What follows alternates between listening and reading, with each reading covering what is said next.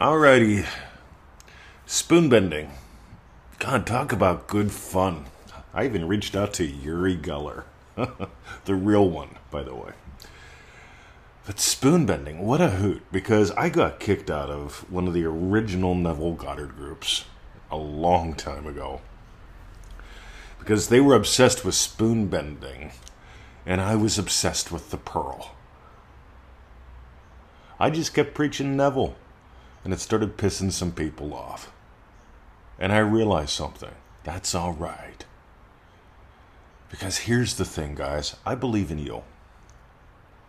I believe that what Neville taught is just absolutely amazing. Because he taught some very simple things that most people overlook and almost nobody explores.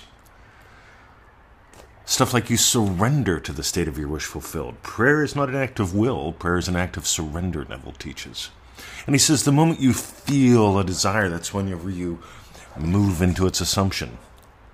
And it's all about you. So you know what? When I feel the desire to be a happy, loving husband, I surrender to that immediately. I experience what I would experience. Remember, a scene and a state, they both have the same definition in my book. A state is how you experience what you experience. The state of loving puppy dad experiences an orange rubber ball with a smile. The state of loving husband experiences that orange rubber ball as something, hey, I might want to pick up and put where Victoria can find it because she's always playing with Bruce out in the garden. And I want to be nice. Happy loving husband wants to be nice to his wife. Happy loving teacher sees a red rubber ball or an orange ball and uses it as a teaching story. Same ball, 3 different experiences. Now, if I was the state of grumpy guy, I could see an orange ball and go, why do they crack so quickly? Why are they so expensive? You know, if she only would put it away after she throws it, and that dog doesn't appreciate it. See, the state of grumpy guy has all kind of different stories. And the state of grumpy guy buys those stories by selling the pearl. See, Neville Goddard didn't teach, hey, here's what I want you to do. I want you to bend spoons so you can develop faith in yourself. See, Neville taught your faith in God is measured by your confidence in you. As far as I can tell, your confidence in you is measured by how fast and how fully you feel a desire and then surrender to it. Because if you have faith in you, you're not going to go, oh, right, which brainwave music is the best one? Which 4-hour-long meditation do I need to play to support my dreams come true someday? If you have faith in you, you're going to play. You're going to explore who you are and how this works. If you fear what you might discover, there's another one, right? If you fear what could be the truth about you, some story, you know, like, oh, it's horrible what I really am and I have to work off all this karma and bullshit, you're never going to play. See, Neville Goddard said you came here for a divine purpose, and that is to know imagination. He said you came here to live the pattern, to discover who you are and how this works. He didn't say you came here to put your faith in a rock. Now, I admit it. I love the moon. I love looking at the moon and the stars. I even had one of them there telescopes growing up. I noticed that there's a lot more space and not that much stuff up there when I did that. And then I got a microscope. Yeah, I was a very scientific-minded kind of kiddo. And with my microscope, I discovered that there's a lot of space and a little bit of stuff in the other direction. And here's the thing. Around any stuff, there's space.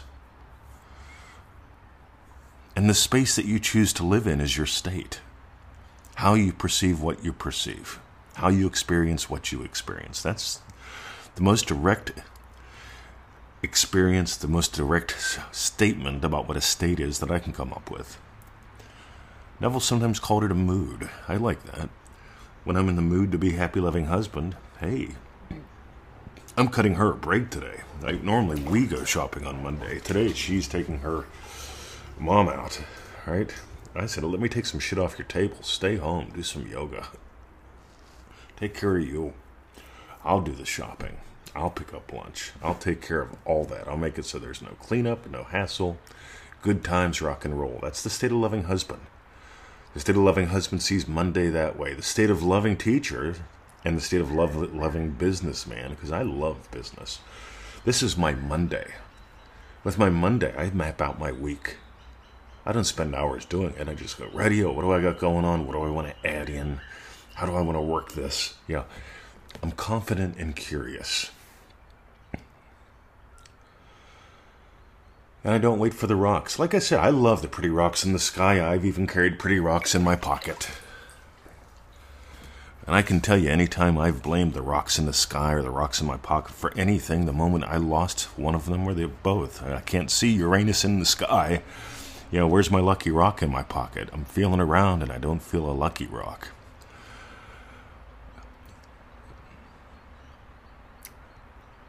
When I was a child, I behaved as a child.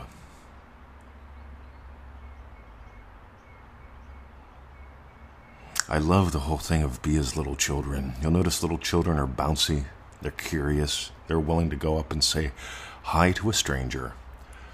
And most people treat their chosen states like strangers, instead of letting them become naturally friends. I can remember when I met my friend Darius. We were about 6 years old. He's walking down the street eating a chocolate Easter bunny. I'm inside the fence eating a chocolate Easter bunny. Mine was white chocolate. I wasn't into dark chocolate at the time. And we looked at each other, said hi, became friends. Strangers, through a fence, found something different yet in common.